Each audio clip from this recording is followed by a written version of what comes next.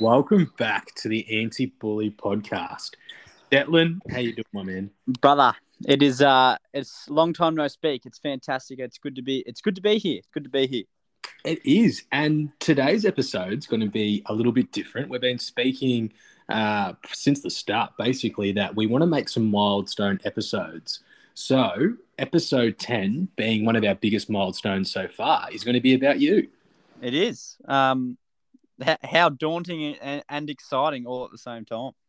Oh, I'm definitely excited. I bet it is daunting, though. We'll probably run mine episode 20. But this is something that I know that you want to get out there as well, because it's been a bit of a year for you. 2022, let's put it into perspective, hasn't been the easiest, but probably made you more resilient. And we'll probably talk about that later on in the episode. The first few things, and the way I want to kick it off, is Declan, who was your biggest inspiration growing up? Man, you're stealing my thunder. Stole your content, bro. Stole your content.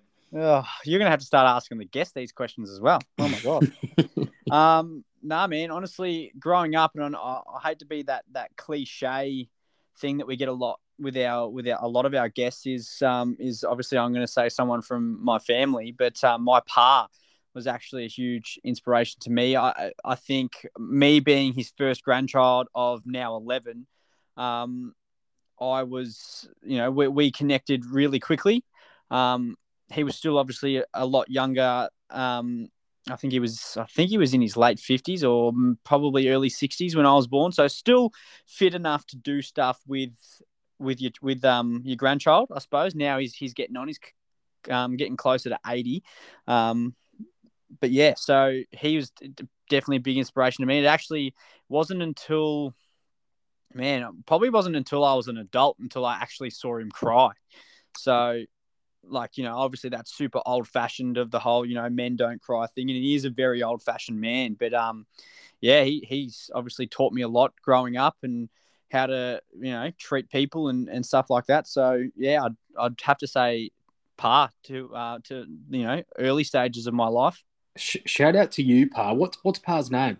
He is Ken or Kenneth. Kenneth. So Kenneth, what was his vulnerable moment that he had, if you don't mind me asking? Was it a certain moment in time? Was it losing a loved one? What was his vulnerability to show you that, that sign, which is definitely not weakness, but that vulnerability? It's actually funny story. It was actually it's actually covered up now, but I actually got Pa tattooed on my ankle many years ago. Yeah. And it was when I showed him that. Oh, dude. And you covered it up. That just gave me a tear. Nah, I actually ended up getting his birth year tattooed on my fingers. So, it just, when I got it, I didn't have, it was one of those moments where you're young and you just get tattoos sort of everywhere, but then they get in the way of what you want to do further on. So, it was quite big on the side of my ankle, and I needed, like I said, I ended up having to cover it, but like I said, I ended up getting his birth year tattooed on my fingers. And there definitely wasn't a second tier for the birth year. It's crazy because now that I know like how vulnerable he can be, I've since seen him tear up a few times. But like I said, it was when I showed him that as well, he was obviously emotional. Probably not as much as the first one. I don't even know if he knows if I've covered it or not, but or if he ever remembers that I got it. But it's pretty crazy. Yeah, bless, man. I've got a few tattoos for my family members, including a big piece on my leg. I don't know, was yours on your right leg or left leg? My grandpa's actually tattooed on my right calf. Left leg for me. But I've actually on my right calf I've got a portrait of my mum. So. Oh, nice, dude. We've spoken about our values before. I've actually got my whole family tattooed on my back. My grandpa, my opa, he's the only one I got tattooed that's not on my back. That's actually on my leg, and he was the first tattoo that I've got on my family. And then the rest of them are. It's actually a bit of a circus theme, to tell you the truth. With my oma, his wife, my grandma, the centerpiece, and then I got my mum and dad, and Yeah, it's pretty different. I'll have to show you when we catch up. But yeah, it definitely shows how much our families have influenced our lives and how much they mean to us.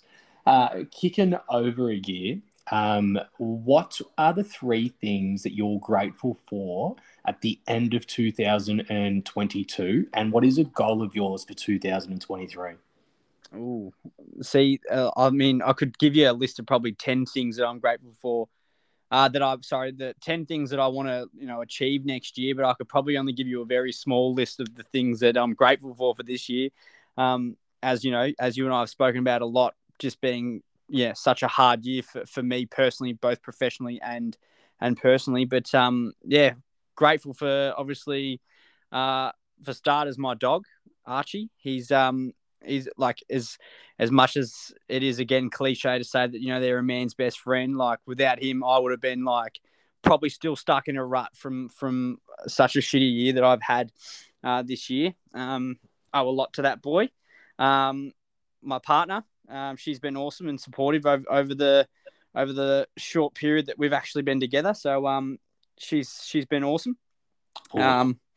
And obviously family and friends. Because again, without them, over the last 12 months, I probably again would still just be stuck in a rut, man. So, 100%.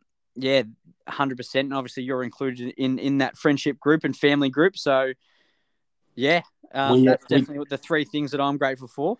We definitely talk on the reg these days, and I do appreciate you saying that. It's a very powerful thing. Family, your dog. I mean, they, as you said, man's best friend. They become like a sibling or a kid in a way, and your partner. It just shows you value people and good people in your life more than anything else. Which I massive credit to you, man. That's massive. Yeah, man. Like I said, it's I think if there's anything that I've learned from this year is that, quality over quantity for starters, which I've known for a long time, but it really goes to show who you can really look out for, who will help lift you in such, crappy moments in life. And like, as you said, we talk pretty regularly, a fair bit about some of the struggles that I've had this year. And yeah, like I said, it's always, it's something that I've learned a lot more this year. Like I've always been that guy of, men should be able to speak about their feelings and so on and so forth. But this year I've really opened my eyes to me personally needing to do that, which has been huge for me because I'm not someone who likes to feel vulnerable. I don't like feeling like I'm not in control, which hence why I own my own business because, I'm not in control of working for someone, if you know what I mean. So, man, like I said, that's definitely been the three big points of this year. And I know, again, it's probably super cliche to say, but it really is the truth. Like, this year has really taught me a lot about, what like the people around you and what you surround yourself with and so on. It's true, man. I couldn't agree with you anymore. When it comes to who you align yourself with, the benefits are so rewarding when you're with people you trust. They trust you, and you can open up, be vulnerable. It is hard. I'm really teaching myself and trying to learn and adapt new ways. My wife and I have actually been talking about being more vulnerable with each other, which is something that we've not really done. My wife was upon a time a single mother before I came along. That's how you obviously met Hart, my stepson, and who's a part of this show just as much as you and I. And if not the main part of this show, if not the main part, that's right. But mate, you sent me a photo or video today with his kid off, like with no shirt on, because he was about to put on a new shirt that I gave him. But he loved it. I mean, bro, like that guy's ripped as hell. He's ready for Hawthorn now. If you ask me, he's definitely ready. He's put in a pre-season, and the gym that I go to, they're going to allow him in April to start lifting weights. Do you remember the podcast that we did not too long ago about a young fella that joined the military and joined the gym really young? I do, yes. Yep, absolutely. Hart's taken massive inspiration from that podcast, and he's wholeheartedly ready to rock and roll in the weights department and put on some size, not just have a shredded body, but put on a bit of muscle as well. So he's excited for what's to come. But thank you so much. Yeah, Declan sent Hart and I a T-shirt from his new drop, and it's absolutely insane. I'm going to do a little story for you that I'll send through tomorrow, and hopefully you'll like it. And love the socks. Hart actually, he said to me, he goes, these are some of the most comfortable socks I've ever worn. Oh, bro, honestly, they're the best things. Like, everyone who has bought a pair has said exactly that, and we all say that. Like, I as much as like getting behind your own product is just to sell it, but bro, like me and Tay wear our socks every day. They're the most comfiest things ever. My missus, she got 2 pairs and then like was ringing me like the next day being like, yo, you need to bring more home. Well, that's why I'm calling. That's why I tried to call you today, man. I thought I need another pair of socks. Like, I've only got 1 day, 2 days out of them, and that's it. I need a whole wardrobe. I need 7 days. I know. I'm telling you, man, they're really good. So I'm glad that Hart feels the same way. Oh, first thing he said when he put them on, he goes, "How comfortable are these?" Put me to shame. Now, quick one. What is a goal of yours that you can set for 2023? What is one thing that you have your heart set on that you want to achieve? Obviously, the real big one is to grow the business more, to further the tattoo shop. Obviously, next year, Tay and I have a pretty busy traveling schedule, but whilst doing that, I still want to continue growing the business back home with all our guys who work for us. So yeah, we're going to really put in the work in the new year for that. So yeah, that's definitely like I want to come to this time next year and go, wow, like 2022 sucked, but 2023 really made it what it was. Like we had a good year. So that's definitely the main goal for the new year. Awesome, dude. I appreciate you being so honest as well, because it's a grind. Every time you set a goal, just do not be disheartened one particular week or one particular month, because you got 12 months, 52 weeks to make 2023 great. So just keep on the up. Give me a call. Send me a message if you ever need, bro, because we always need that little pick-me-up from time to time. Absolutely. And it's a slow grind anyway. Like we're not expecting to double our profits overnight. You know what I mean? Like it's a slow grind. Like, you know what, we might not even be where I want to be at in come June, halfway through the year, but obviously then we've still got that last 6 months to really push hard. So yeah, like I said, it's a big goal, but I think we can achieve it. So it's exciting. Definitely, man. You guys have got some big things in the works, and we've spoken about a bit of a collab happening between Deadmine and Wilder Hass, which I'm pretty excited about, and even the Anti-Bully Club with what we're doing as well, and some of the programs that we want to introduce to people. So, bring on 2023. Absolutely, man. Let's get it done. Now, let's dive into Declan's childhood. Let's go into a bit of a deep dive. Tell us a little bit of a background of you starting school, or you can even start earlier. Just take us to a place, give us a little bit of a description that describes what you remember Declan as a 6-year-old. Oh, man. Well, for starters, like I was growing up, like pre-primary school, for example, like I was always an early achiever, if that makes sense. So like I was walking and running and all that stuff like real early, which means like come say kindergarten and stuff when you're supposed to, or whatever creche or whatever it is, when you're supposed to still be having naps and all that sort of stuff. I wasn't doing that. So I actually got booted from my first kindergarten because I wouldn't sit still. They couldn't handle you. No, they couldn't handle me. I was just too much, which says a lot about me long term. Like I can be a bit much for some people because I'm so like high energy sometimes. But that's as a lot of our listeners would know. I'm always quick with my smart ass remarks. But come primary school, funny story actually. Day one of primary school, I came home with a black eye. After I got into a fight with a young man named Jordan. And you can say Jordan because you and Jordan are actually mates now. We are, yes. Shout out to Jordan. So, yeah, day one of primary school, we got in honestly, I couldn't even truly tell you what happened. I just know that I got a black eye. And I remember going home and telling my uncle who lived with me at the time that I couldn't punch him because my uncle's thing was always, if you were ever going to, in a situation, punch him between the eyes, which is a terrible advice to give a 6-year-old, but hey, but I remember coming home and saying I couldn't do it because he wore glasses, which I suppose is the niceness in me because, I don't want to break the young man's glasses. Yeah. But 2 days later, we became best friends and pretty much did primary school together. So I left that primary school at the end of grade 2 or halfway through grade 2, I think, and then came back to that primary school again for grade 5 and 6.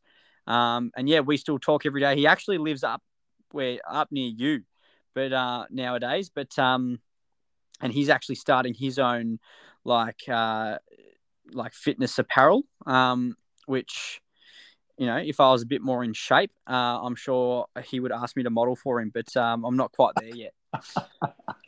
Shout out to Jordan. And he's like I said, he's been a good friend, and we talk not all the time, but fairly regularly, just about life and how each other are doing and stuff. And like I said, we were like inseparable in primary school, after obviously the black eye. But it's always crazy how kids can do that though.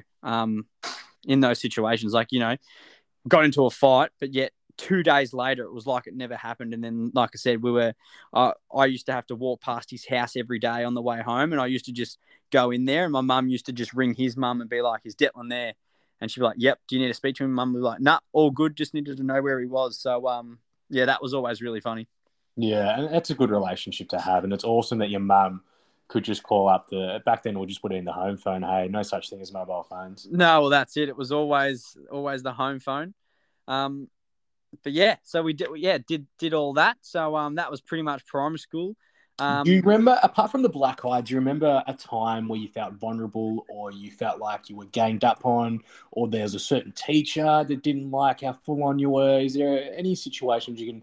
I know high school was a bit more harder for you, but tell us about an experience that you can remember in primary school. Yeah, no, honestly, primary school sort of bullying for me didn't really start happening until grade 5 and 6. Yeah. Reason being is I was the easy target, in the sense of, like, it wasn't that because I was still pretty athletic. Like I was a scrawny kid. I was short, but like those sorts of things didn't matter when I was in primary school. I think it was more that I would give the best, someone would bully me or whatever, and I'd be that one to either cry or, feel like I'm the target. So like I said, I was just the easy kid to pick on, in those times. As for a teacher thinking that I was full on, that all started in year 7, which is a funny story because when you start year 7, I think the first couple of weeks in, we did like some parent day or like night where basically the parents come, meet the teacher and all that sort of stuff. And turns out, so my dad, or my stepdad, I should say, rocked up with my mum, all was good. And he took one look at my year 7 teacher, who, mind you, I had for 2 years straight for like English, a home group, and like one of my other classes, humanities, I think it was. And I had those classes every day for 2 years. So I had this teacher. I saw this teacher every day of my school life for 2 years straight. Dad takes one look at her and goes, "I know you." And turns out that back in the old days when my dad was also in year 7, my teacher was his teacher. Wow. All right. Crazy. And I'll never forget it because I remember getting in the car and I go, "What kind of kid would you like when you were my age with that teacher?" And he goes, "Oh, mate, I was a pain in the ass. Like I was such a smart ass. Like she did not like me." And she remembered that because I can tell you right now, the next 2 years of my life in high school were hell when it came to that teacher. Yeah, so she held that grudge for so long. Yeah. And you stepdad. Yeah, that's it. I mean, look, like they didn't know the full relation. Like obviously, like pretty much, which I'm sure we'll get into further down this little podcast. But he's been my dad for the longest time. So basically no one knew that he was just my stepdad. He just knew my dad. So yeah, she was not good to me. Like, it was one of those situations where, say you and I were in class, if something went wrong, it was my fault. Like, and I mean, look, it probably wasn't. Like, looking back on it, I'm like, like, I was a 12, 13, 14-year-old kid. I was probably just playing the victim. Yeah and no. I mean, there's reasons why you feel like that. It may not be as extreme as you imagined as a kid, but you felt it for whatever reason. So it must have been something.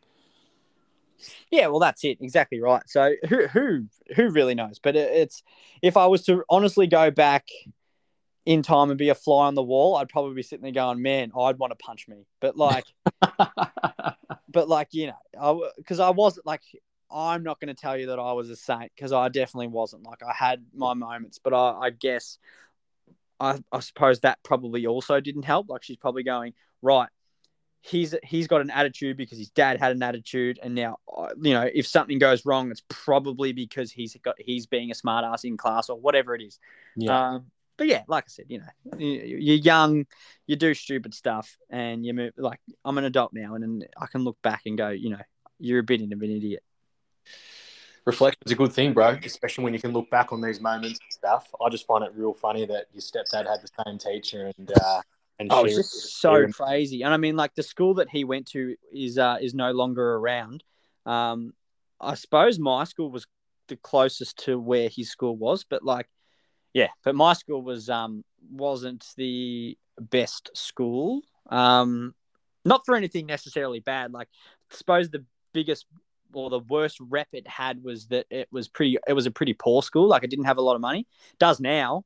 Man does it now. Like, it's got some cool stuff in their school now. But when I went, like, we're on the news for basically just not having money. So yeah, that was pretty funny. Can you tell me a little bit of that scenario? What were you on the news for exactly? So basically, a lot of the classrooms were falling apart. Like, none of the doors worked properly and stuff. And we didn't have heaters in the classrooms. So we were on the news for basically requiring money to basically put split systems in the classroom so that the kids and the teachers weren't so cold. So what the new, I can't remember, I think it was Channel 7 or something, but basically what they got us to do is they got a group of us to stand outside, huddled up together, and pretend to shiver. Pretend to shiver. And how old are you? Oh, you're like 15, 16, I think. I was around when it was on. I think I must have been like year 9. No, I would have been year 10, I think. It would have been year 10. So what are you, 15, 16, I think? Old enough to know better. Old enough to know that, like, it's you're like, why are you getting us to do this? Like, it's cold, but maybe just film that we're poor. Like, you don't have to, like, make us pretend to do so. It was so silly. But anyway, that was always a laugh. And like, our school was like, mind you, it was a public school, but they were so strict on presentation, which, I get for the most part. But there was like certain things that you just like, there's just certain things that I feel like you should just let go. Like, we were only allowed to wear white socks that did not have any markings on them.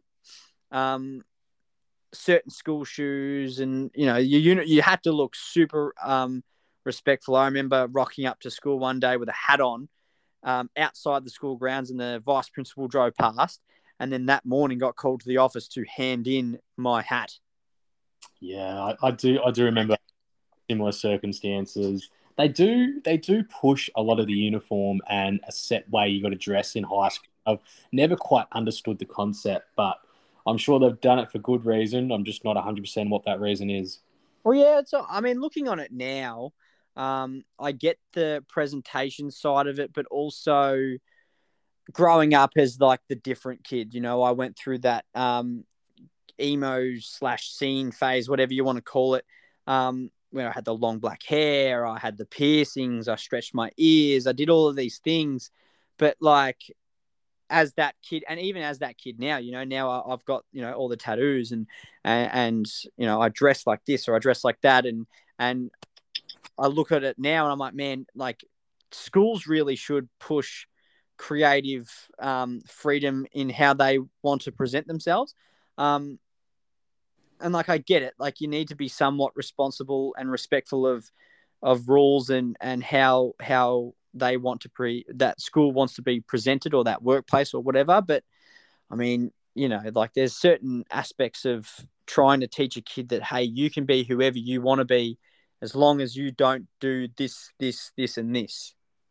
Yeah, yeah, I know what you mean. And you talk about this emo phase, or I more look at it even with your shirt that you have at the moment. It reminds me of like a really heavy mental band, or someone that plays some really intense music with a massive drum kit.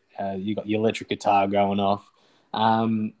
Tell us about this stage. Was this because you associated yourself with bands that you were listening to? Were you a part of a band? Was there a group of people at school that you were mates with that were into that sort of stuff? What sort of drove you into that sort of scene? I mean, the actual scene phase, I think, came from because, well, yeah, you're right. So I was, or I guess I still am, but not really. But I was a musician, which I started around year 9 when we first started music class. I had some friends who played guitar, and basically from then on, we actually created a band and did some cool stuff as that high school band, so to speak. But like, yeah, so basically it came from one day I was up at, say, about 9 o'clock, I think, back in those days, and they used to have V Music on Foxtel, and from 9 o'clock onwards, they would play some more alternative music. And Bullet for My Valentine's, Waking the Demon came on, and the music video really captured me. It was, don't get me wrong, like looking at it now, it's like, wow, this is shit. But like the music, and like the cool choruses, but still the heavy guitars, and there was a bit of screaming in that song. And that song actually was like, oh, that really got me into that heavier music.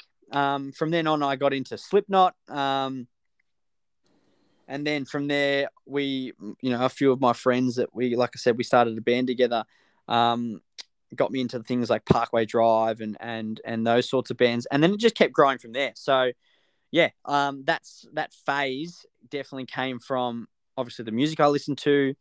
And I suppose on top of that, being that young kid going through puberty and, being the different kid and thinking that the world's against me and all that crap. Like I was that kid of, I'm the victim here and so on. But yeah, like that's where that all started. Obviously, yeah, the music I listen to, and don't get me wrong, I still listen to a lot of that music now, but obviously I've just grown up a little bit and changed my style.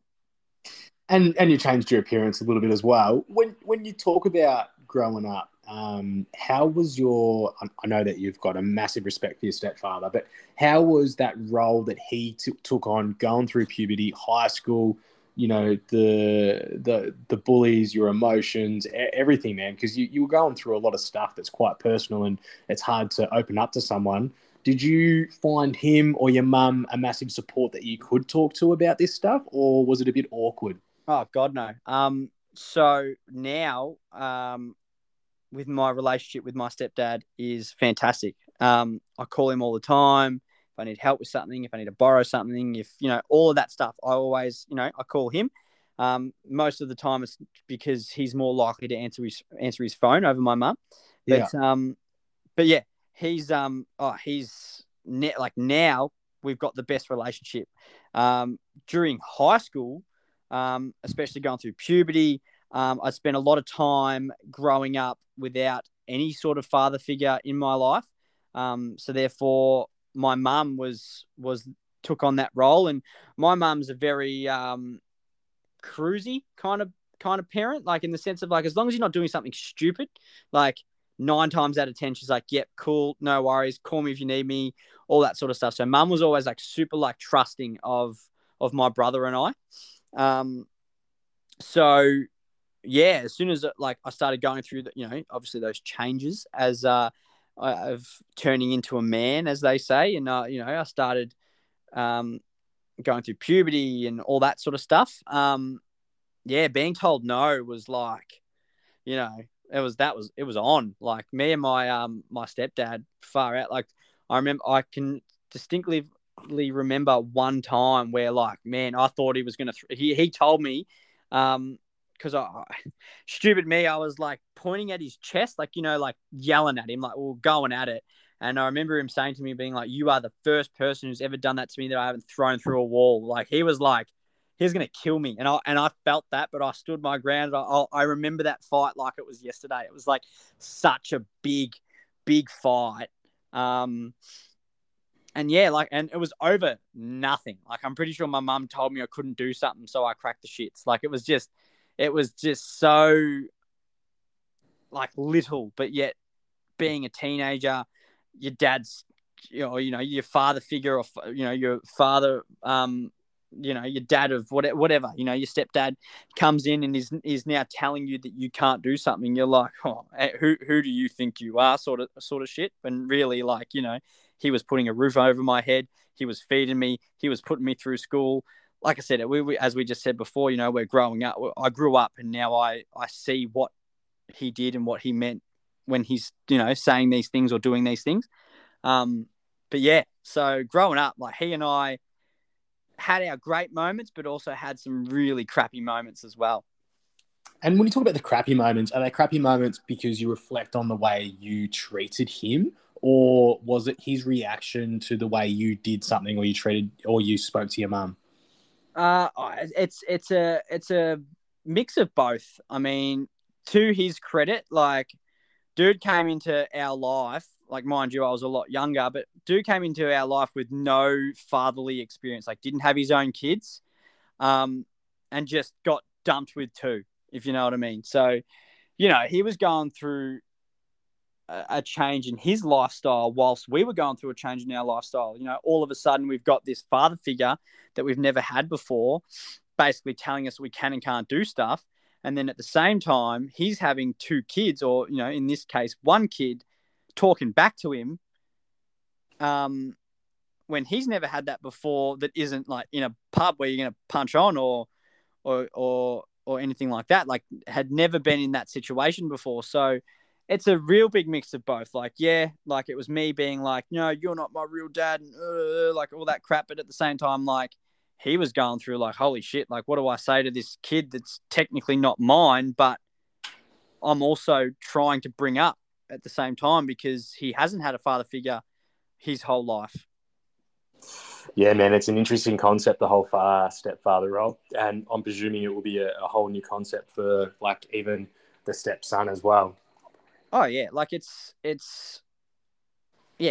such a weird experience, I think, for both parties, depending on obviously, like, different story. If my stepdad had his own kids and they might have either grown up or they're the same age, and he sort of understood being a dad. But yeah, like, as you've got three of your own. There's no book on how to be a dad, or there's no book on how to be a good parent, or there's no rules or anything like that. It's just, you get thrown in the deep end. You're just expected to raise a child. Whereas he didn't necessarily ask for it. He just got dumped with two of them, and then was told, "Hey, help me raise children." And how old were you and your brother when he first came into your lives? I'm curious, because I'll talk about my stepfather role briefly. I just want to touch on, I never wanted to be, and my podcast is definitely not today's show. We're going to do one, as I said, down the track. But I never wanted to be a father. I never wanted to be a parent, have responsibilities of kids, until I obviously had a stepson and my wife. And things changed. My stepson was 6. He was turning 7. Massive life-changing scenario for me. And as you said, there's no book on it. There's no step-by-step guide on how it should be, or how the child's going to be with you. It's a massive learning curve.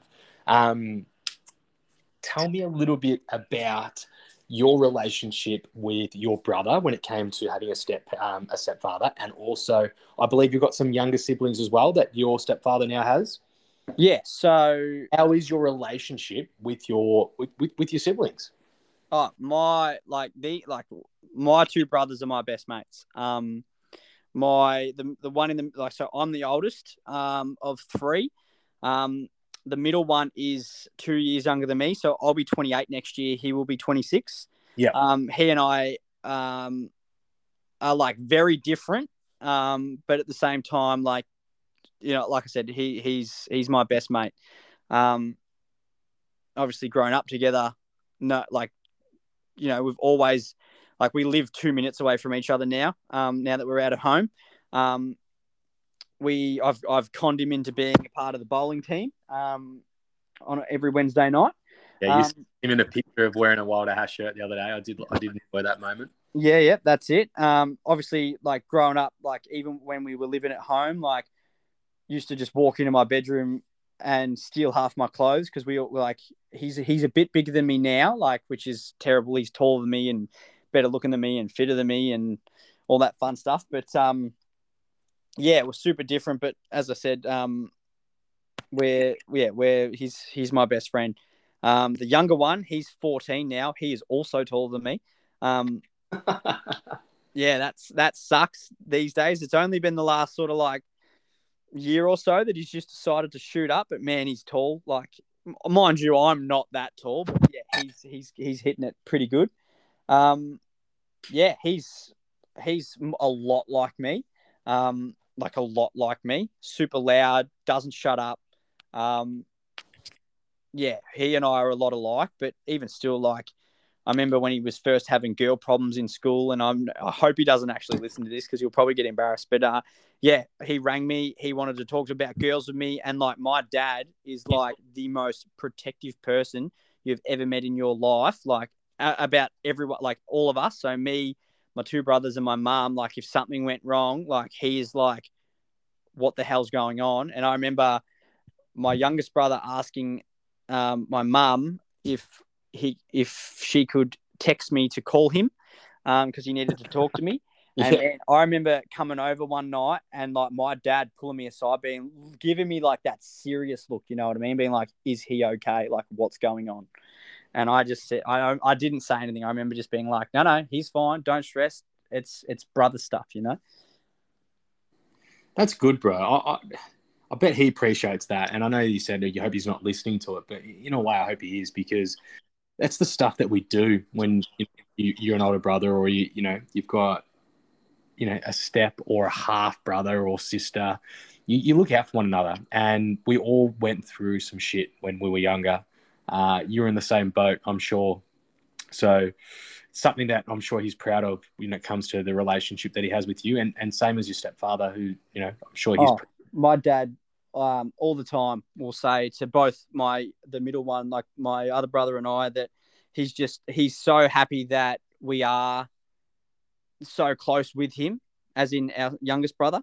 But I don't look at it as a half brother or a step brother, or he's not a step brother, but I don't look at him as a half brother, or anything like that, because I think so. I was similar age to Hart when my stepdad came along. Yeah. And it's crazy because my brother, so the middle one's Mitchell. He and I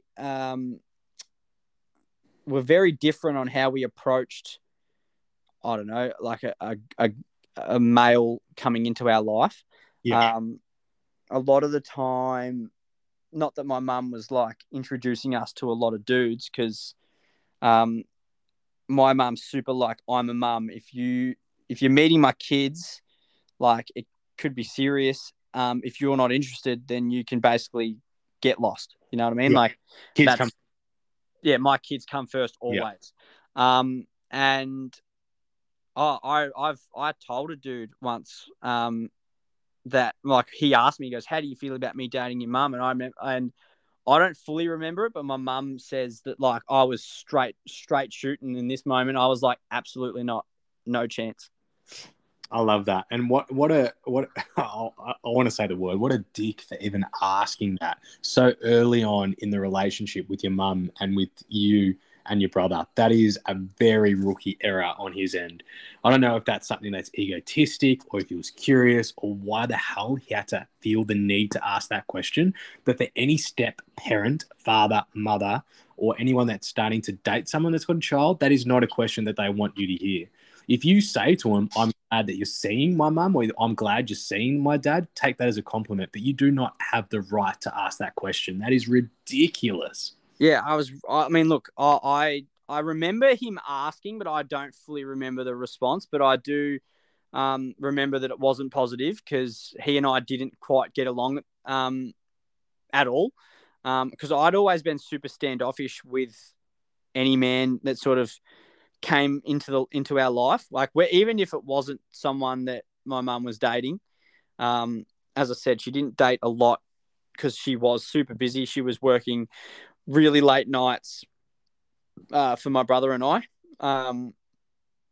Just so you know, like a lot of the time that I was left to look after my little brother at a young age. Yeah. But yeah, so like a lot of like whoever came into our life, super standoffish. My brother was a bit more open armed in a way. Yeah. But my brother's was always super easygoing, like super easy to please.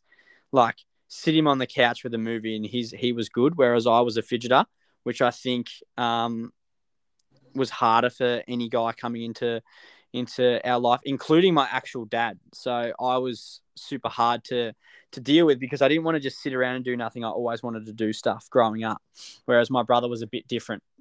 Now we've probably switched that role. I love sitting at home and he's probably more of the outgoing one. But yeah, so then when my stepdad came along, yeah, like I said, I was probably not much older than Hart, like at all. Like I was probably the same age, maybe a year older when he came in.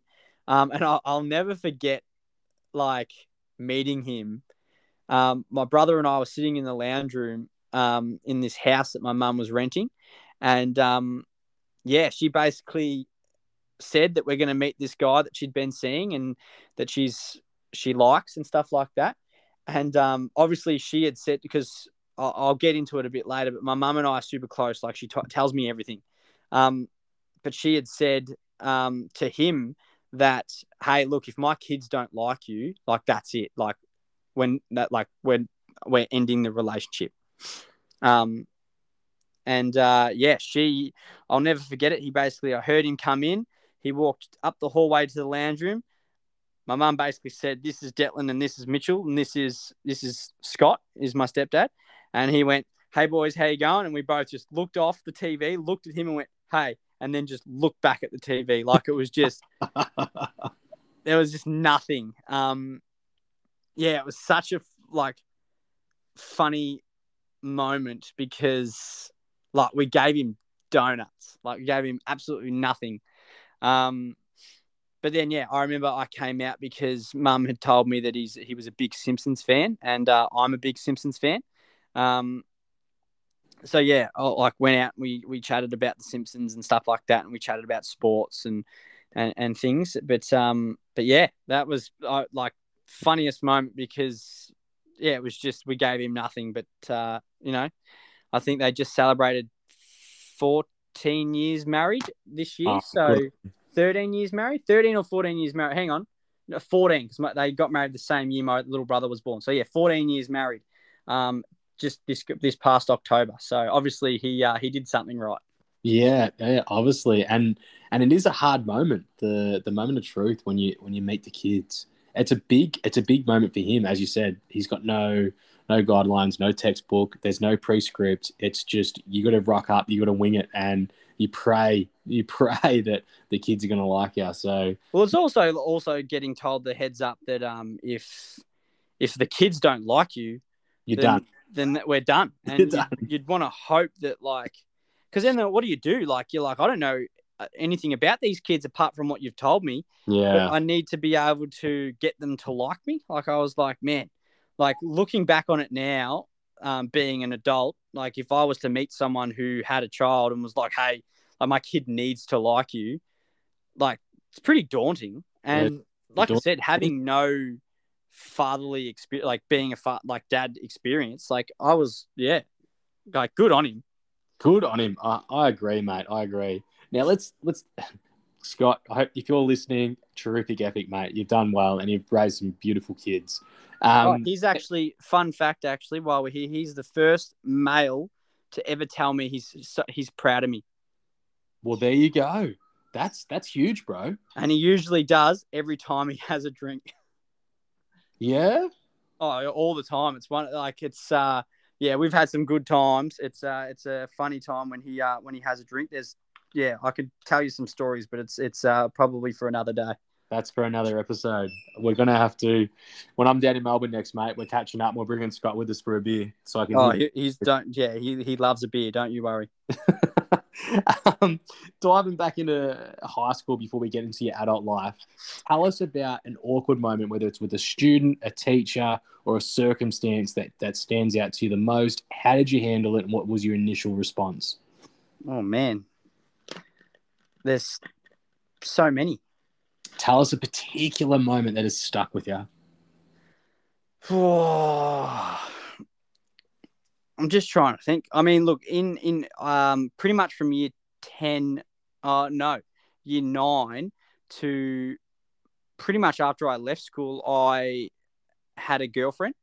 So I think that girlfriend was about 3 years we were together. But it was on and off. And when I say on and off, like I mean on and off, like a switch. Like a switch.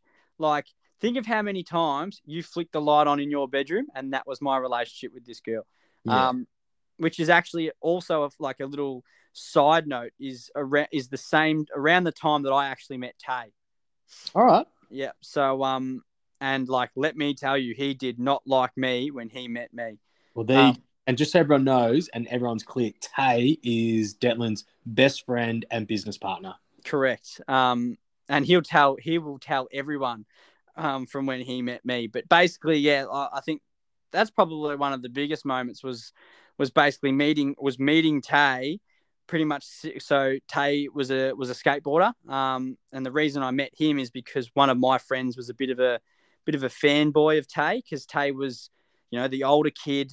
But also like a really good skateboarder. So Tay actually went pro as a skateboarder. And yeah, so all my friends were skaters and all that sort of stuff. But yeah, biggest moment for me in high school was probably sitting on the hill at the local skate park crying because my girlfriend had just broken up with me. And you've got Tay kept asking like my friends, why is the sook over there crying? Oh man! And like in front of everyone, man, like in front, like this skate park was like packed. And he's just rolling, yeah. He's just man, thinking, who is this guy? Yeah, like and like to be fair, fully agree. Like I'm at a local skate park, like in public, crying because my girlfriend, doesn't love me or whatever it is. Yeah, super funny. But obviously, so many years later, he's my best friend, and I'm the godfather to his child, and he actually named that child after me. So obviously, we've grown from the skate park days. That you have. I know he's been a massive support for you as well throughout your journey. Let's talk a little bit more about 2022. The year that made, broke, and has redeveloped Declan today. So tell us about your experiences of taking the plunge from tradie Declan to business owner Declan. Yeah. Pretty much at the end of last year, I made the very, very big decision that I was going to quit being a tradie and focus solely on running the tattoo business. Basically, we had just moved shops. And it was just, it was just getting crazy. Like there was just certain things that I couldn't do while working. Obviously, the beauty of what I do now is I can run my business from my phone. But if you're a tradie and I worked for someone, being on my phone all the time to do things can be, not a good thing. Which I get, I'm on his time. But yeah, it was just getting too crazy for me, running a business as well as being a tradie. Obviously I was plumbing, working between, 6 to 12-hour days, but also still trying to run a business. And yeah, so at the end of last year, I gave my resignation. I worked the rest of that year, and then pretty much start of Jan, I was solely employed, I suppose, by my business, which was, as you and I have spoke about heaps. It's a big step. It's a step that obviously whoever owns a business is working towards. But took that plunge, and man, did it pose some roadblocks. That's a good way to put it. It did. It created not a safe place for your mind. No, well, I think the thing that was so daunting, like Tay had obviously been telling me, being like, man, we're making enough money. Like, just do it. Like, you need to do it. I suppose the big thing for me was it's so scary because you're like, man, like now I'm, for example, every Tuesday when I was plumbing, I was guaranteed my wage every Tuesday. Like, didn't have to worry about it. I just went home, sent in my times that I worked, and then that night I had money in my bank account.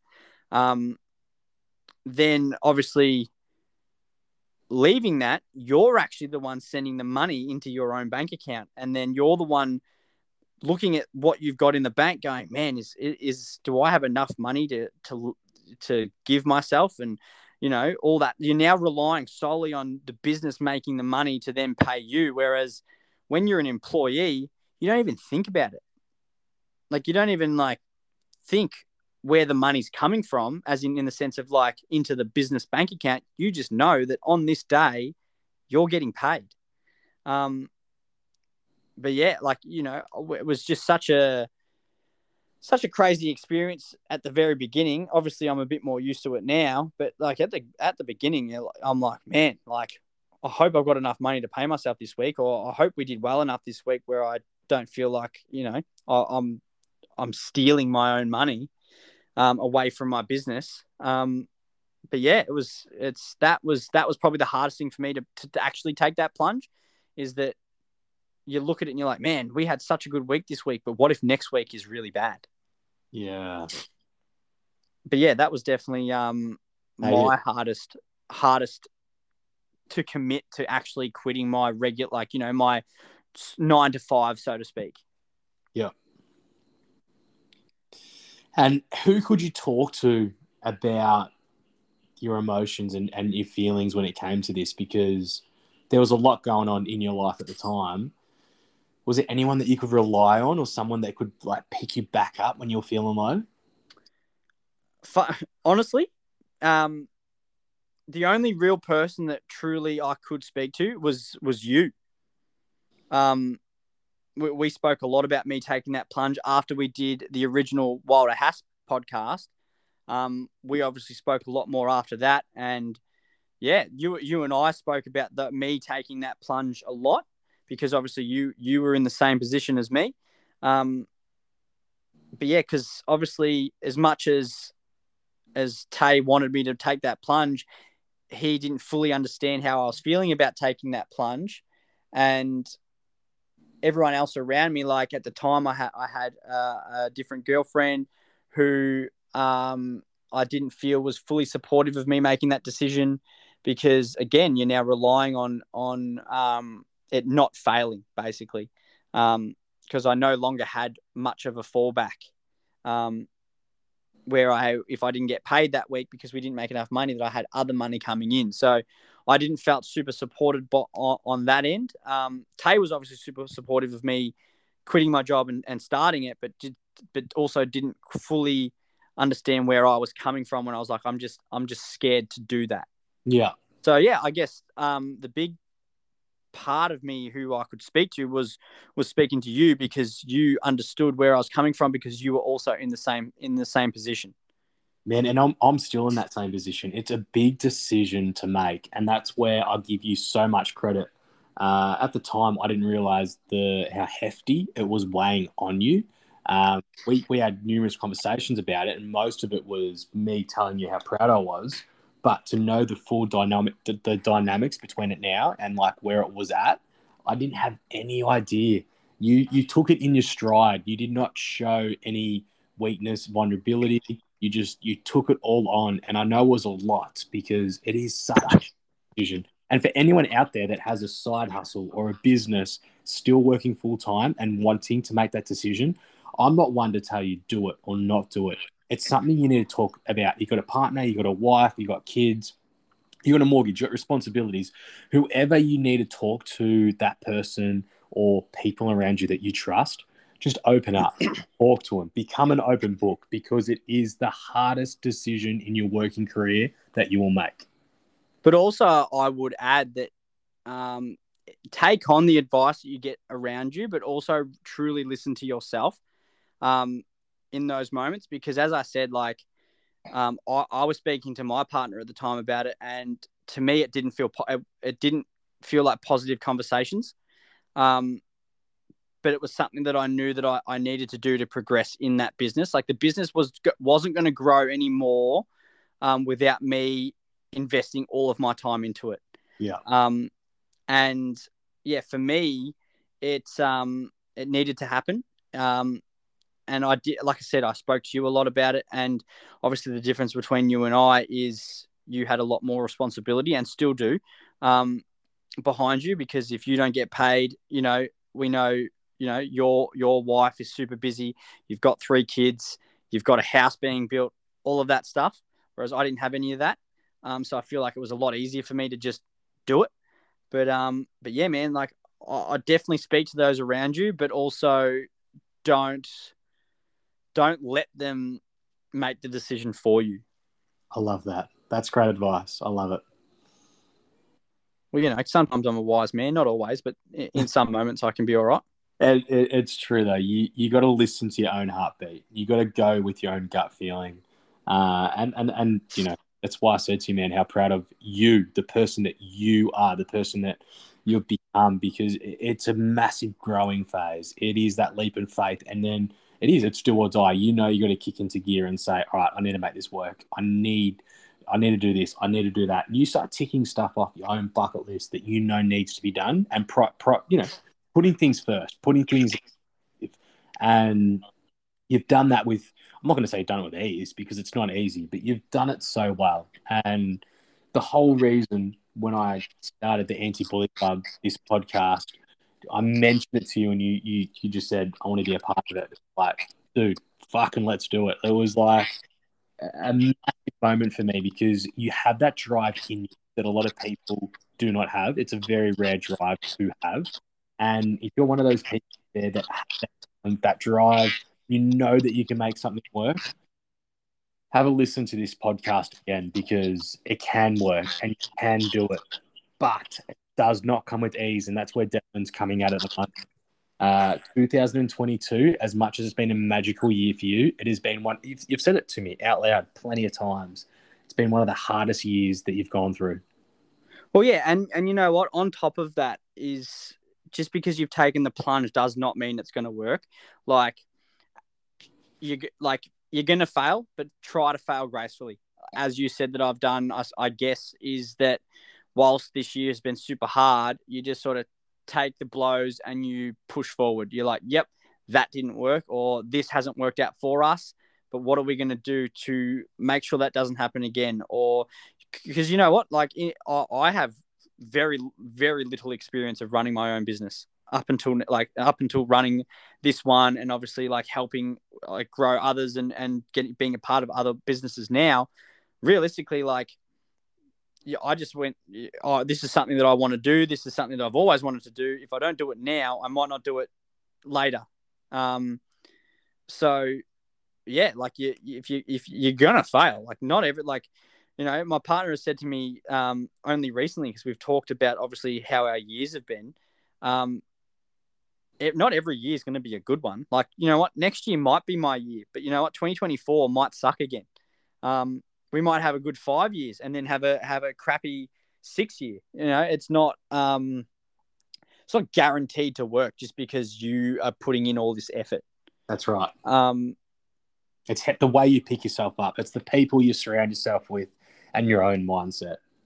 Yeah, exactly. And as I said, I think the biggest advice I'd give anyone who wants to take the plunge or is going through hard times because of the plunge that they've taken is still listen to yourself and still truly believe that you can make it happen, because just because you're giving 100% effort and it's not working doesn't, if you're giving no effort, it's definitely not going to work. But if you're giving 100%, it's more you've got a better chance. You know what I mean? Yeah, that's probably the biggest thing I would say. Definitely surround yourself with good people, ask questions and get advice, but don't always listen to the advice they're necessarily giving you, because sometimes it's shit advice. Realistically, like I said, I was talking to a partner who didn't believe in my decision. I felt, but I did it anyway.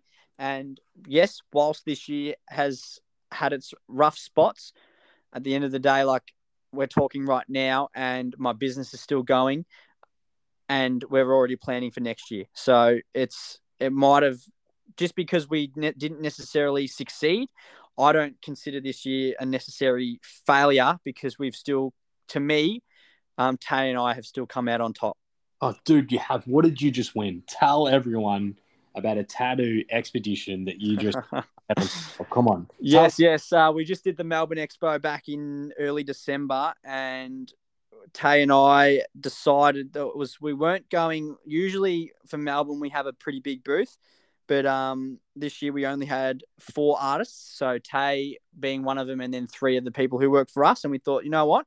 Let's go all out. Let's make it look, really good. And we actually received the award for best booth in the whole Tattoo Expo.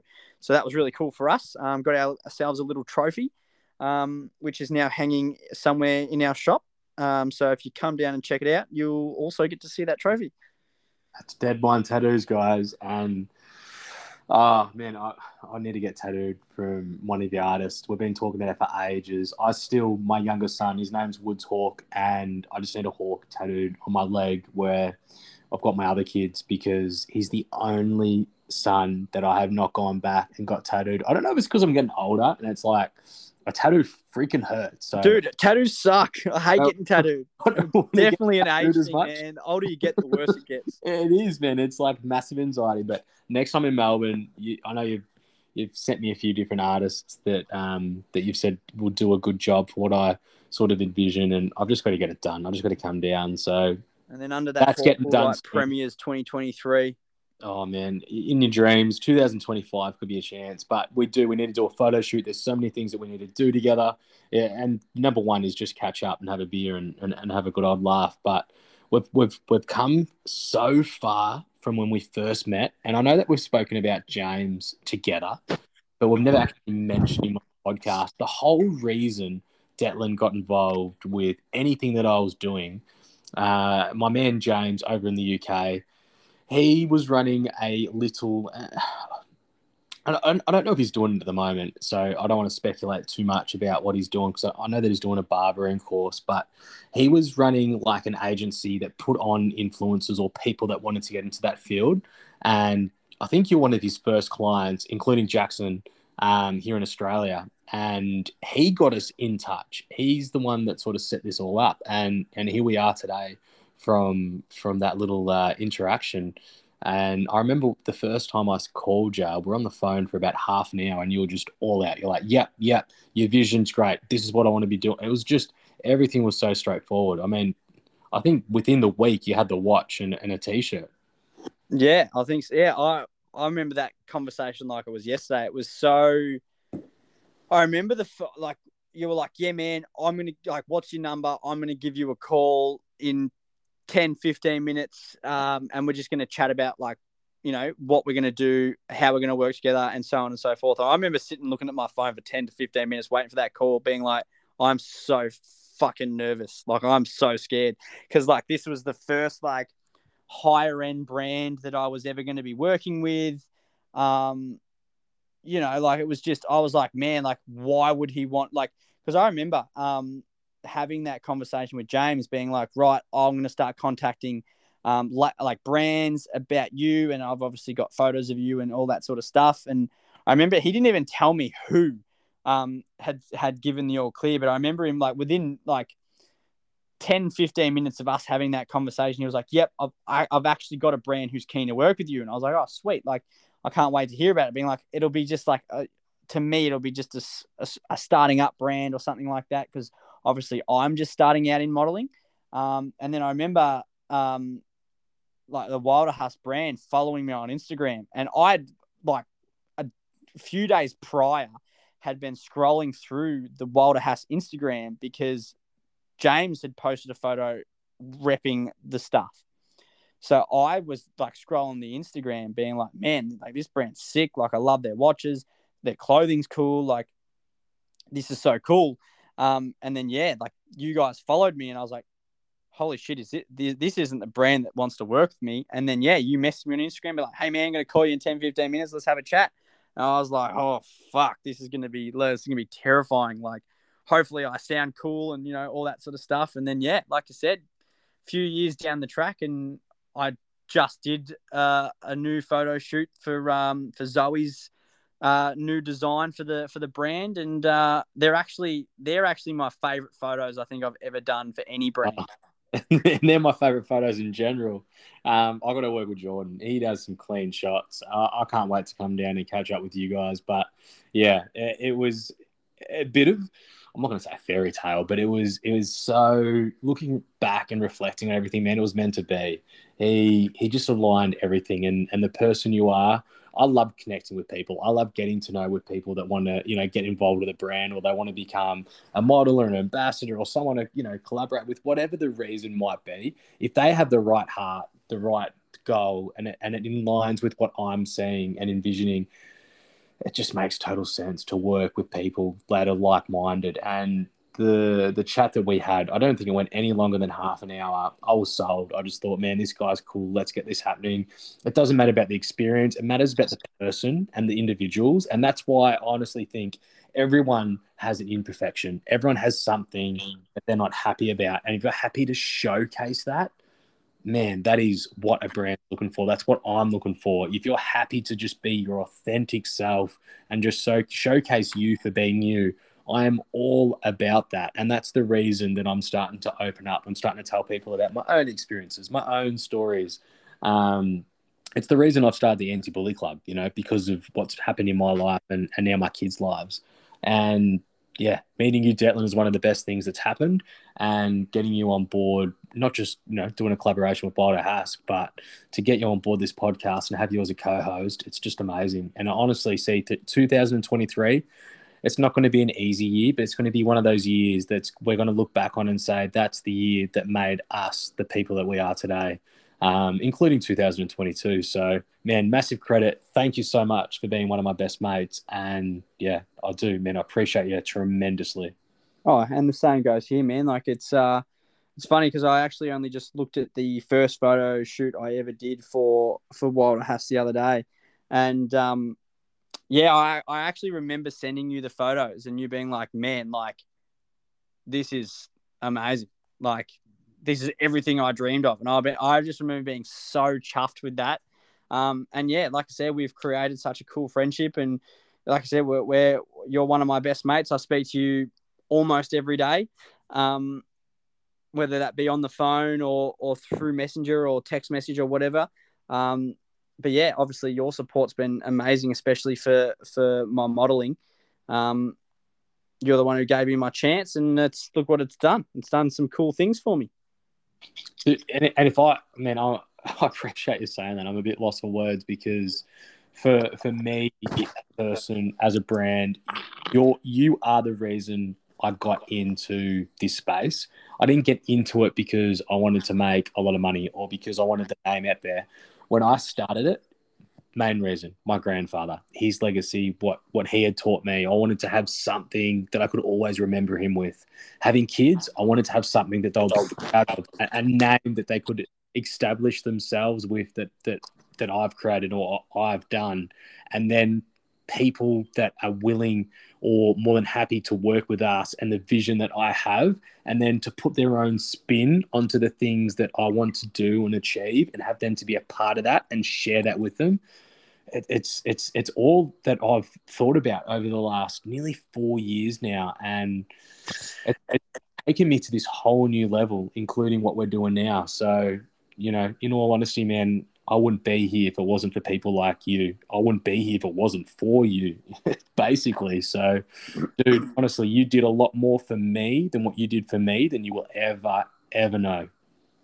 Oh, well, again, I appreciate that, man. And like I said, yeah, the saying goes, because I now get to take some cool photos of myself and that I can post to Instagram because of you. So, yeah, and hopefully that continues in the new year. And hopefully we can get a few shoots together, because every time you're like, oh, I'm planning a shoot, I'm like, man, I'm always busy.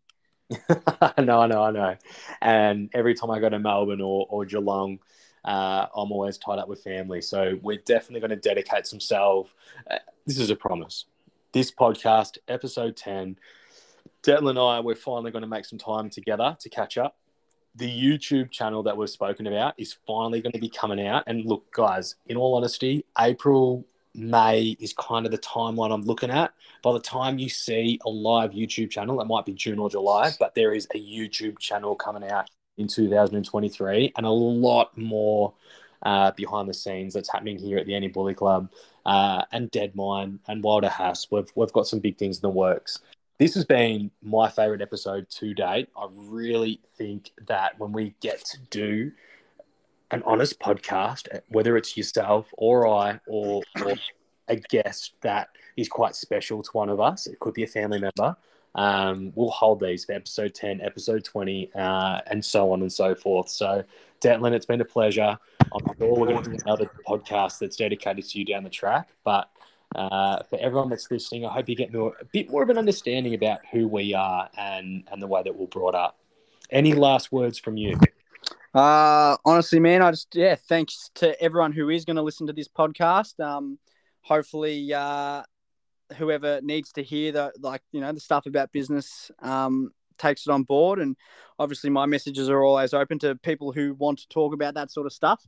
But yeah, obviously thank you to everyone, and obviously thank you to you as well, Dan. I'm keen to do yours in potentially 10 more episodes time. What a milestone for us. Yeah, definitely, dude. I think every milestone, every stage that we get, we'll get a special guest on, whether it's you or I. Episode 20, that's my episode.